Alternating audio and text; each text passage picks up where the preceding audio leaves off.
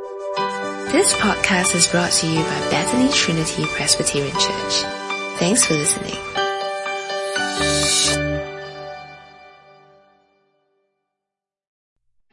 Dear Father, as we come to your word once again, we pray that you may help us to put aside our worries and the cares of the world around us, especially with this COVID-19 situation, and all the more draw comfort and strength and faith through your word and scripture.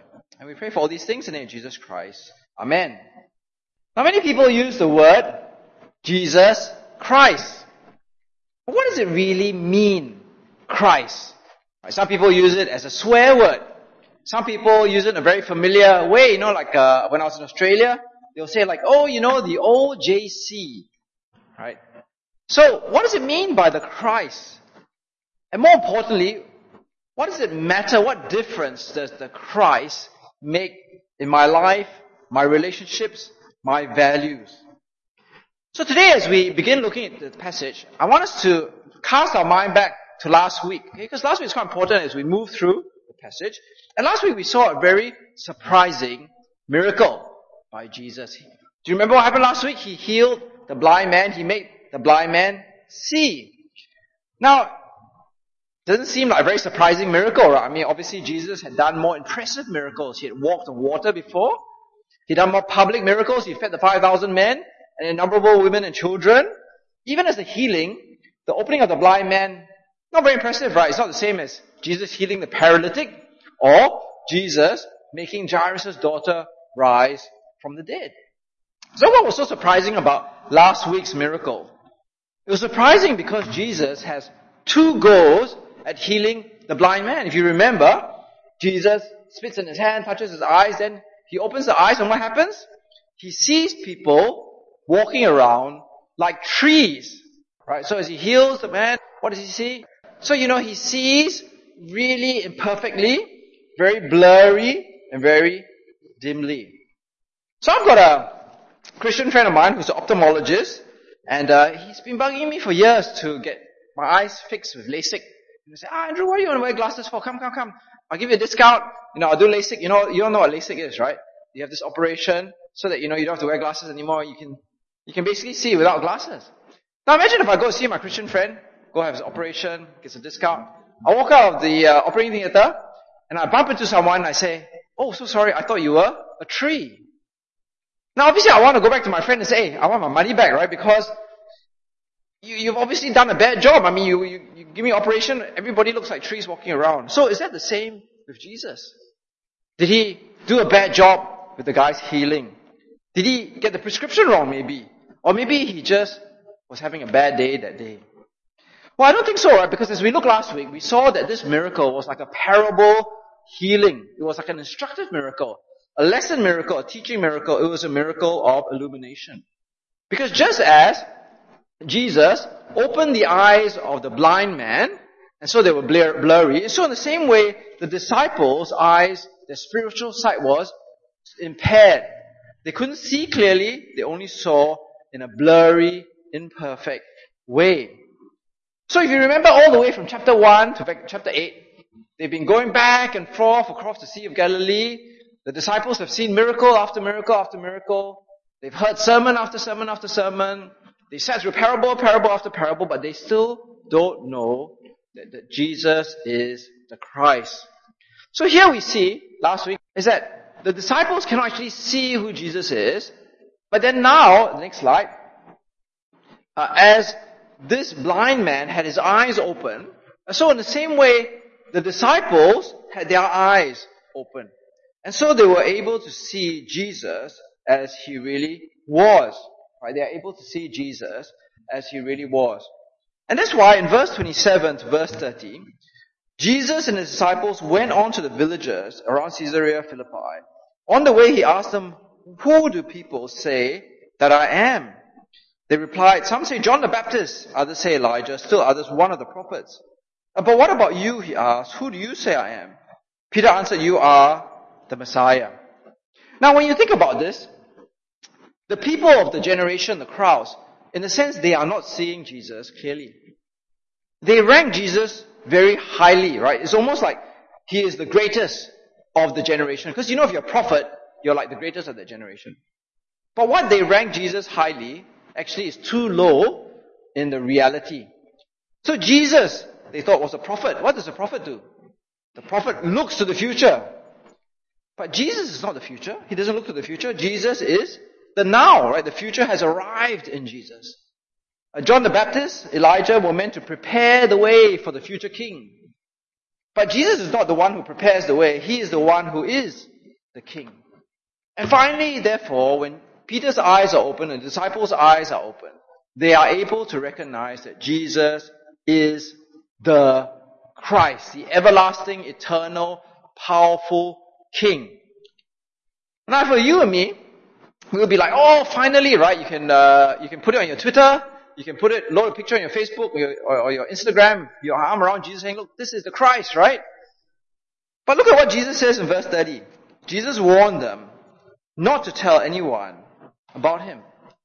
Isn't that really curious? Like finally, the pin drops, and they recognize that Jesus is the Christ, but Jesus doesn't want them to tell anybody else. Why is that? Well, if you look at verse 31 to 33, this is the answer, right? He then began to teach them that the Son of Man must suffer many things and be rejected by the elders, the chief priests, the teachers of the law, and he must be killed and after 3 days rise again. He spoke plainly about this, and Peter took him aside and began to rebuke him. But when Jesus turned and looked at his disciples, he rebuked Peter. Get behind me, Satan, he said. You do not have in mind the concerns of God, but merely human concerns. You see, as we look back, when Peter and the disciples recognized that Jesus was the Christ, their minds were filled with all sorts of things. Their minds were filled with all sorts of ideas, dreams, and hopes. Their minds were filled with all sorts of plans, schemes, and aspirations, because the disciples, just like the Jews of their day, expected that the Messiah, the King, would be this powerful figure who would take over the Davidic throne and rule forever with justice and righteousness. And so the disciples probably expected that, on the right hand would be John, Peter, and on the other hand there would be, all these other disciples. They thought that this would be great. So I remember many years ago, I wanted to go and tell my parents that I wanted to do a full-time Christian ministry. So I was really worried about what my parents would say. I was filled with trepidation as I went to speak to my parents. So I told my parents, Mom, Dad, I want to become a minister. So in my mind, what I was saying was I want to become a pastor minister. But in their mind, they thought I wanted to become a government minister. Right. So my dad said to me, finance minister is the best. Right. So that was the same thing with the disciples, right? When they said, hey, Jesus is the Christ, they were expecting to go to Jerusalem and to be like government ministers with power, influence, and with all the trappings that come with it. But Jesus says very clearly, right? You notice here, he spoke clearly to them, plainly to them, that he would suffer many things. He would be rejected by the elders, the chief priests and teachers of law. He must be killed, and on the third day rise again. Now this is completely different from what the disciples were expecting. Now, that's probably why Jesus said, don't go and tell anybody about what you've learned, right? Because their expectations of the Christ was very different from the reality of the Christ that God had preordained for Jesus.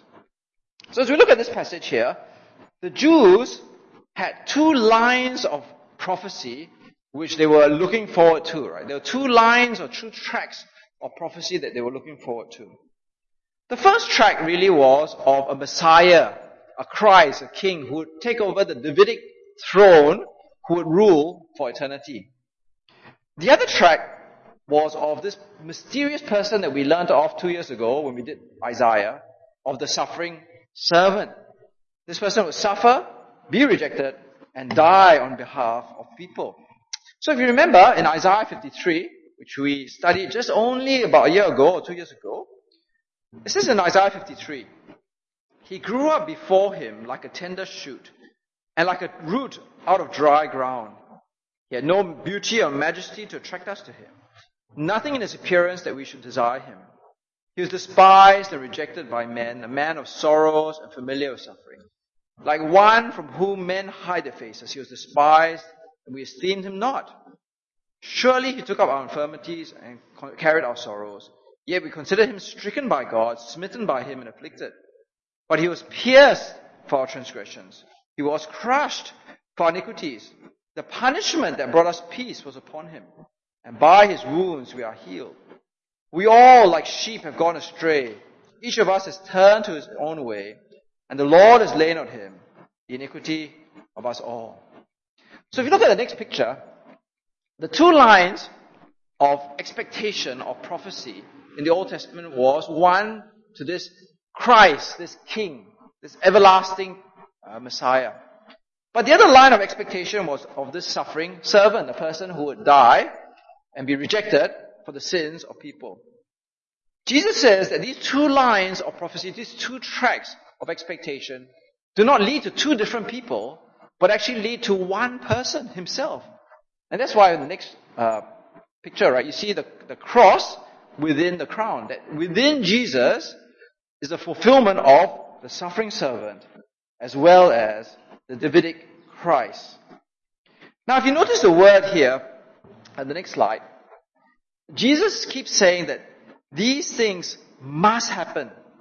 The Son of Man must suffer many things. He must be rejected by the elders, the chief priests, and the teachers of law, and that he must be killed. So these are not optional extras of the Christ. They're not possibilities or probabilities of the Christ. These are divine necessities, divine imperatives, divine certainties. And we must really grasp this idea of must, right? Because it means that when people say, Jesus went to the cross, it was just an accident of history. Or maybe it was just a hallucination. Maybe it was just imagination. No, it's not. It was planned. It was predestined. It was preordained and predetermined by God's will. That's why it must happen. And that's why Jesus is speaking very plainly to his disciples and saying, look, he forewarns them, prepares them, and alerts them that he is the one who suffers, is rejected, and dies by the hands of men. Now that's why in verse 32, Jesus, when he speaks these things, obviously doesn't make the disciples very happy. In verse 32 it says he spoke very plainly about this, right? He was very straightforward.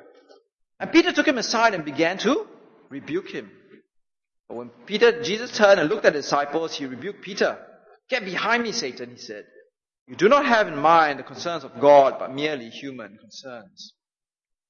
You see, this word rebuke is a very powerful word, right? It's like Jesus rebuke the demons.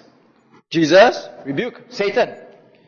So when Peter rebukes Jesus, he's like talking down to Jesus, right? It's a bit like this picture. Right? He says, so Peter is telling Jesus to get with the program, right? Okay, if you are the Christ, this is what the expectation is, right? None of this rejection, none of this suffering, none of this getting killed, right? Like, you kind of got the script wrong, Jesus. But by doing so, you notice what's happening? If God had predetermined this, if God had preordained this, God had predestined this, then what is Peter doing? He's turning Jesus away from the will of God to following Satan. That's why Jesus says to him, get behind me, Satan, because he's actually tempting Jesus to go against what God wants. And more than that, the motivation of Peter does not come from God's concerns, but human concerns, it says there. And I think that's very true, right? All of us here, and I'm sure I speak for all of you. How many of you like to avoid suffering? Yes, we all like to avoid suffering, right? Any of you run towards suffering? No, right? Any of you like rejection? No, right? We avoid rejection and we run towards approval. We run towards applause, acclaim, power, glory, and position. And that's the motivation of Peter, right? He wants to avoid suffering, avoid rejection, avoid death, and he wants to run towards acclaim, applause, power, glory, and kingdom.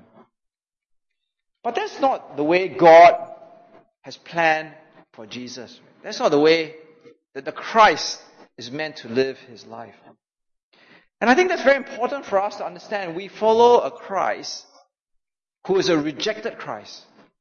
We follow a Christ who is a suffering Christ. We follow a Christ who is a murdered Christ.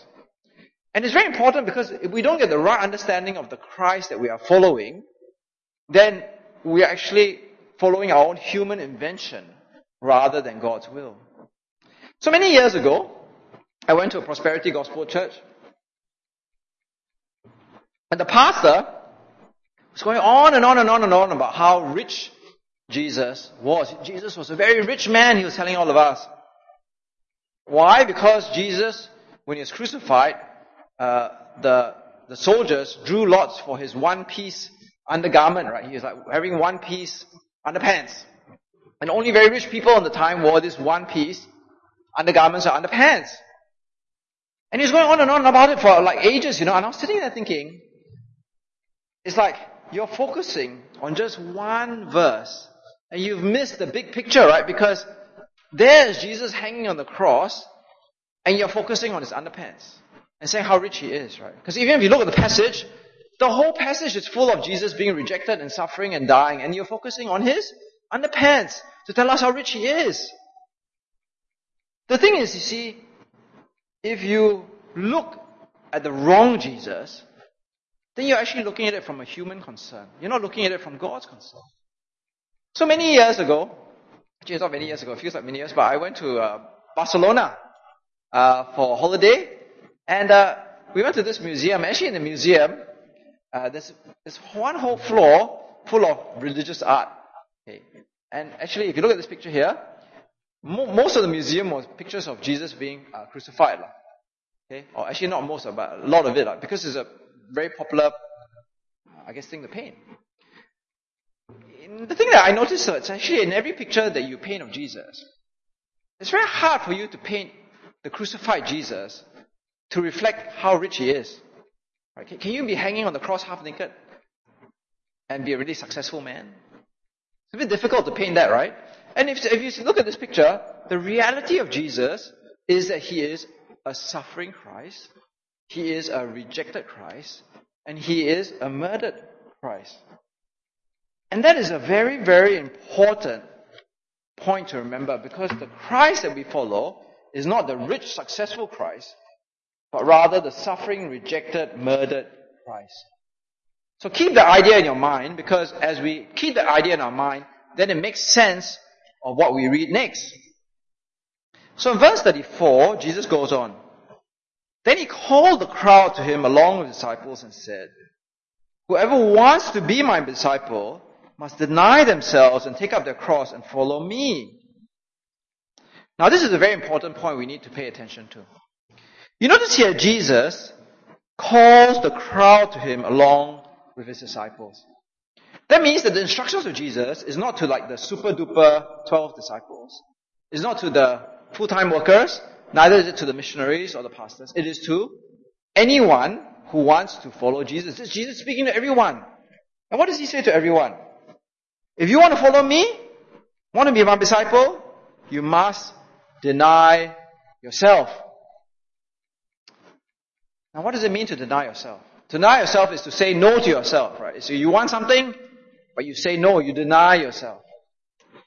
So my sister is a Catholic who lives in Australia, and the Catholics practice a lot of traditions, and one of the traditions is during Lent. You know we are in Lent now? Lent is not I lend you something. Right? Lent is like a period 40 days before Good Friday, Easter. And the Catholics during this period will deny themselves something.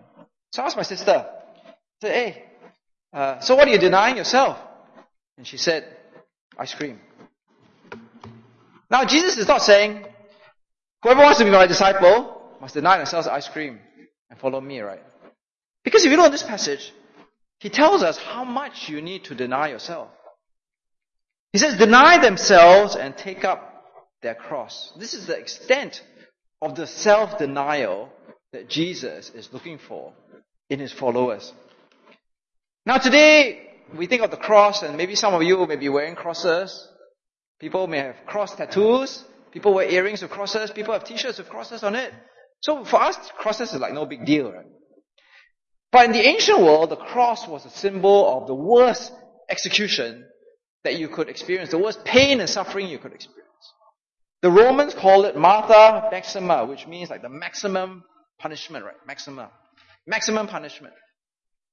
And the Romans were also very good at entertainment. You know, that's why when you go to Rome, you see all these cathedrals, right? Before Hollywood, there was Rome, I suppose. They were very good at making a spectacle of the people that they were being executed. Not spectacles, right? But spectacle, as in, attraction, entertainment. So what you would do is, if you were going to be executed, the Romans think, why waste this opportunity not to entertain people? So what they would do is, let's say you're being executed, you'd be forced to carry your cross. Maybe just the center horizontal beam or the whole thing up the street. Right? So imagine if Singapore was not a Singapore colony, we were a Roman colony, there would be somebody walking up Upper Serangoon Road towards where the cemetery used to be, right? So you see this guy walking up, and now we can jeer at him, we can throw tomatoes at him, we can throw eggs at him, we can laugh at him. It's part of the entertainment spectacle, right? But if you look at someone who is carrying their cross, walking to their crucifixion, what do you see? You're seeing a dead man walking. Because after this person hits the end of the road, they're going to be hung on the cross, they're going to die. And that's what Jesus is saying. You want to be his disciple? You want to follow him? You must deny yourself to the extent where you are like a dead person walking. You have to deny yourself up to your very life. So imagine, right this moment, okay, maybe I should have some play acting, right? Don't matter. Somebody bursts through that door of a gun and says, anybody here is a Christian, I'm going to shoot. Who here is a Christian? Put out your hand. How many of you will put out your hand? Okay, we got a few. That's good. Okay. But that's exactly what Jesus is saying, right? It's like, how much are you willing to deny yourself to follow him? And what he says here, you have to follow him and deny yourself to the extent where you would take up your cross and be willing to die to be loyal to him. Now I want you to notice that word must again, right? We keep coming across this word must over and over again in this passage. Because what Jesus is saying cannot be watered down. Cannot be diluted. It cannot be weakened, right? He says, you must deny yourself and take up your cross and follow me. That's what it says, right? It's not Andrew Wong making it up, right? Now for us today, I thank God, I'm sure you all thank God, we live in a society where literally we don't have to deny ourselves because, we've got to go to Changi and die as Christians or something, right? But I think that in verse 38, it shows us that there is a very real way where we need to deny ourselves and take up our cross. And it's found in verse 38. If anyone is ashamed of me, I think it's in the next slide, I can't remember. Yeah, if anyone is ashamed of me and my words in this adulterous and sinful generation, the Son of Man will be ashamed of them when he comes in his Father's glory with the holy angels. Now here is something that we can relate to, I think. To be ashamed of Jesus. I remember I've been on occasions where I go to a dinner with my father and he's with his rich businessmen friends. And then when I first started going to theological college when I was a young pastor, they would ask me what I did for a living. And I'll be tempted to say I was an accountant, right? Because when you're in that sort of setting, that sort of society, rather than say that you're just a minister or a pastor, it's much more acceptable to say, I'm an accountant. That's the temptation we all face, to be ashamed of Jesus in the world that we live in. But I think it's much more than that, right? Because it says there, ashamed of me and my words. Right? It's not just ashamed of Jesus as a person, as Christ, but ashamed of the demands of Jesus, the commands of Jesus, the words of Jesus. So many weeks ago, or actually many months ago, I had a really, really interesting conversation with this very young, vibrant, intelligent Christian person. Could be easily one of you people here, right? And this person said to me, and I want you to know exactly what they said. They said, I want to move on from the Jesus of my youth. And I want to find a Jesus which is closer to my authentic self. You can see it's a young person speaking because old people don't speak like this, right? Okay? I want to move on from the Jesus of my youth, and I want to find a Jesus that's closer to my authentic self. And after talking to this person for a while, see, I don't tell you what gender is, right? So I'm making it very big. After talking to this person for a while, I realized that actually what this person meant was that when they were growing up, they believed in the biblical Jesus. They were, what they were taught in church. It's a Jesus who commands things, the Jesus that demands things, who demands godliness, demands sanctification, demands ideas, very strict ideas on sexuality, lifestyle, and thinking. And what this person was really saying is they want to move on from this type of Jesus, the Jesus who makes these commands in his words, to a more relaxed Jesus, a more chill Jesus. A Jesus which is more in tune with the non-judgmental world that we live in, more in tune with the values of the world around them. Now, if you're tempted to think like this, if you're ever tempted to think like this, then I want you to consider carefully again the words of Jesus, which are up here. Can we flash it up again? The words of Jesus again. Because he says, if you are ashamed of me and my words, right, then I will be ashamed of you in the future. Now, this is very important, the me and my words, because, you see, we are quite clever, all of us, and we are quite skillful in trying to avoid rejection, suffering,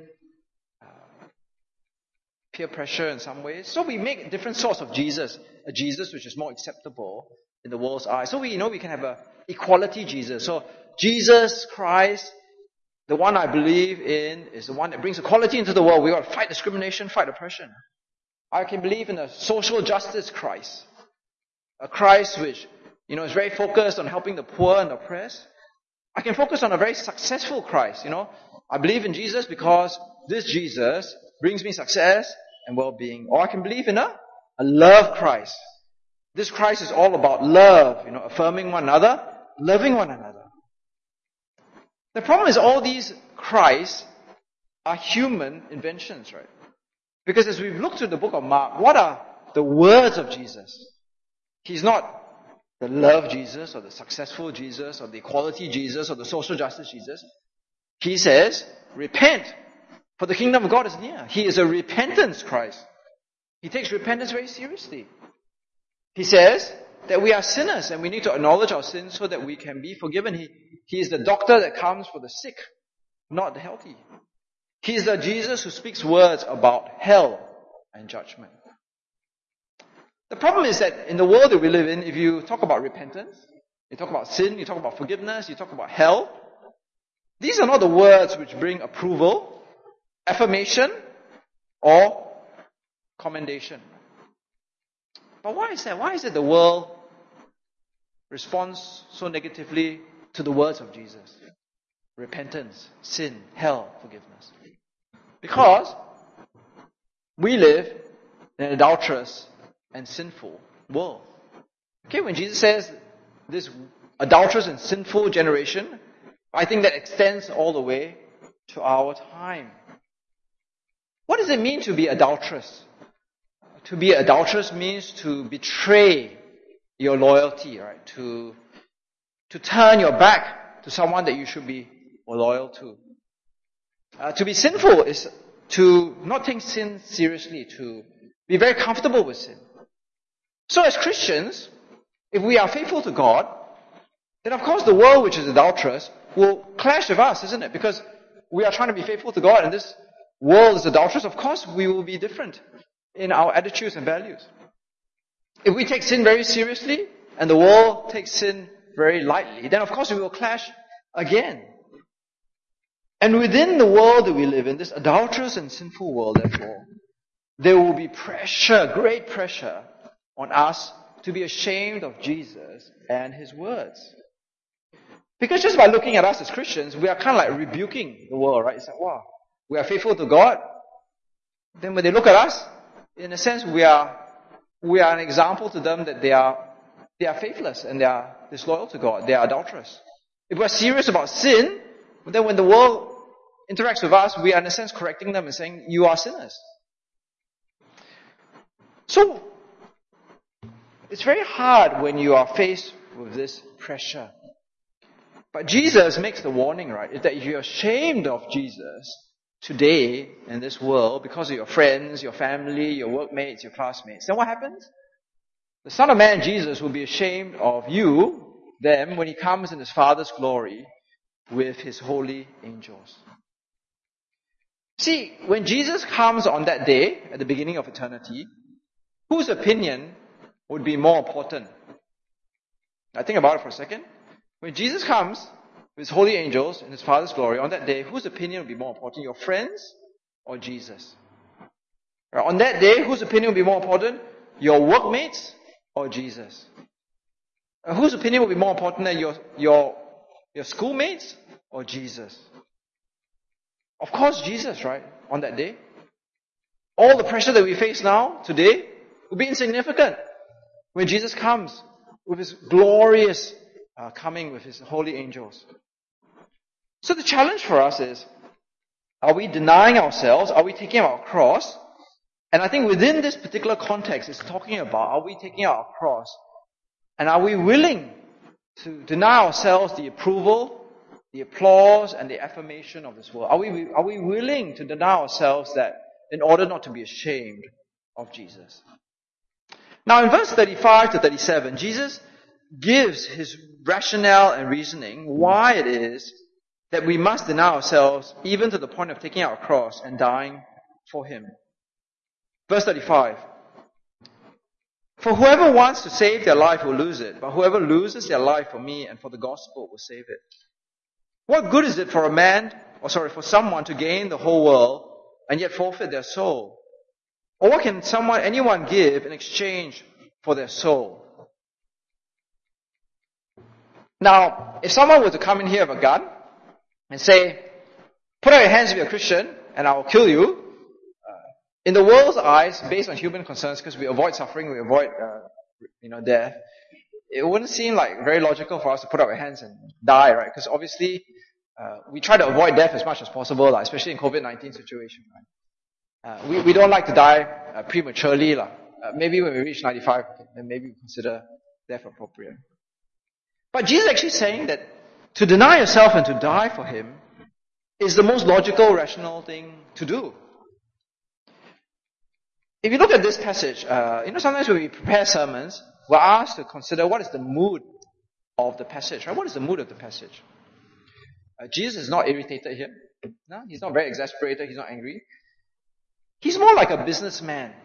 He's more like a banker. If you ever go to the bank, they're not agitated, emotional people. All right, they're like very rational. Like, okay, this is the profit, this is the loss, this is the return, this is the gain. And this is what Jesus is saying here. He's like a banker, and He's looking at the profit and loss statement. And He's saying, what is the profit? What is the loss? What is the gain? What is the good?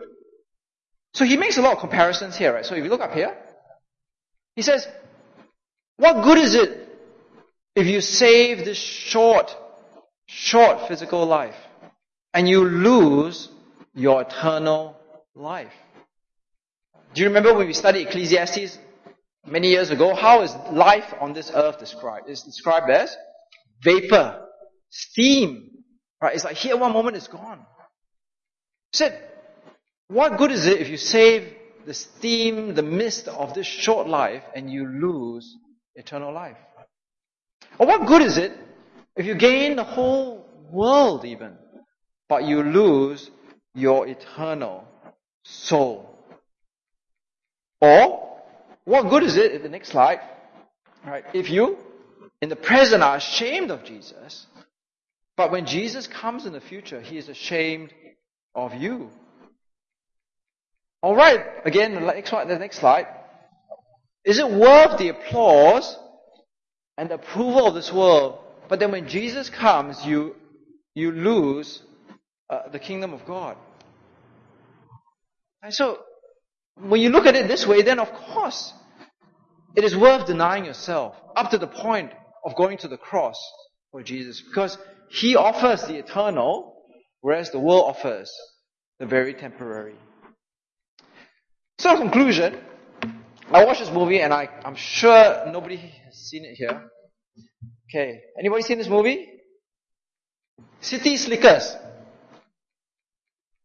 Oh, okay. One person. So anyway, I watched a movie many years ago called City Slickers. It's a very old movie, that's why it says classic. Okay. Classic means very old. Alright. And it's about this guy. He doesn't act very much anymore, Billy Crystal, and he's like this midlife crisis, right? You know, he's unhappy with his job, unhappy with his personal life, he's unhappy with life in general. So you know what he does? He goes off to become a real cowboy. He goes off, you know, he rides horses, becomes a cowboy.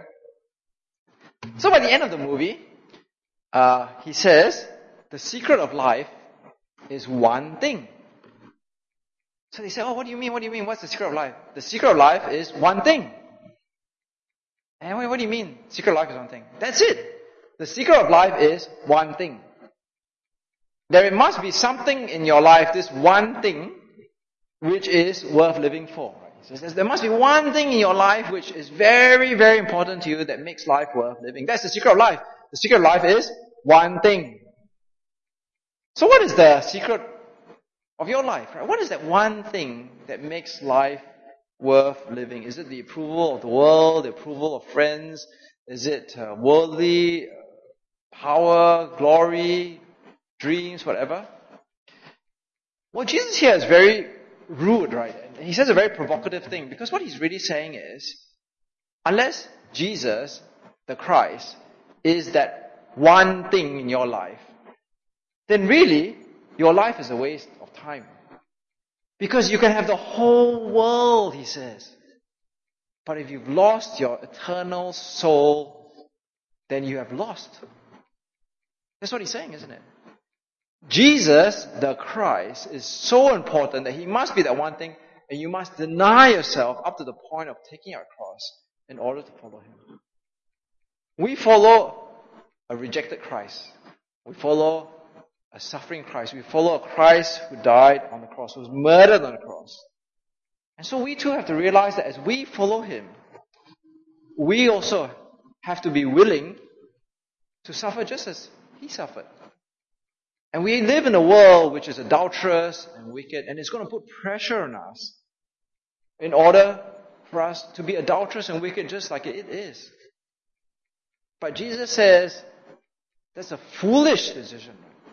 If you are ashamed of Jesus today, then when Jesus comes in his glory, with his holy angels, he will be ashamed of you.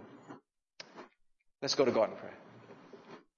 Dear Father, as we come before you today, we truly want to ask you to really let your words, the words of Jesus, sink into our minds. That the Christ was predestined, preordained, predetermined to be rejected by men, to suffer and to go to the cross and to rise again after 3 days. To follow such a Christ in an adulterous and wicked world will inevitably bring rejection, bring derision, bring even persecution. But help us never to be ashamed of Jesus and his words. Help us to see that that is truly foolish. For what is the point of gaining the whole world, even the approval of this world, if we were to lose our eternal soul in the kingdom of God? Dear Father, help us to see that indeed it is the wisest decision to be loyal to Jesus, to follow Jesus, to be his disciple, and to deny ourselves, to say no to ourselves, even to the taking up of our cross. And we pray for all these things in the name of Jesus Christ. Amen. Thanks for listening to this podcast brought to you by Bethany Trinity Presbyterian Church. For more information, visit us online at busypc.sg.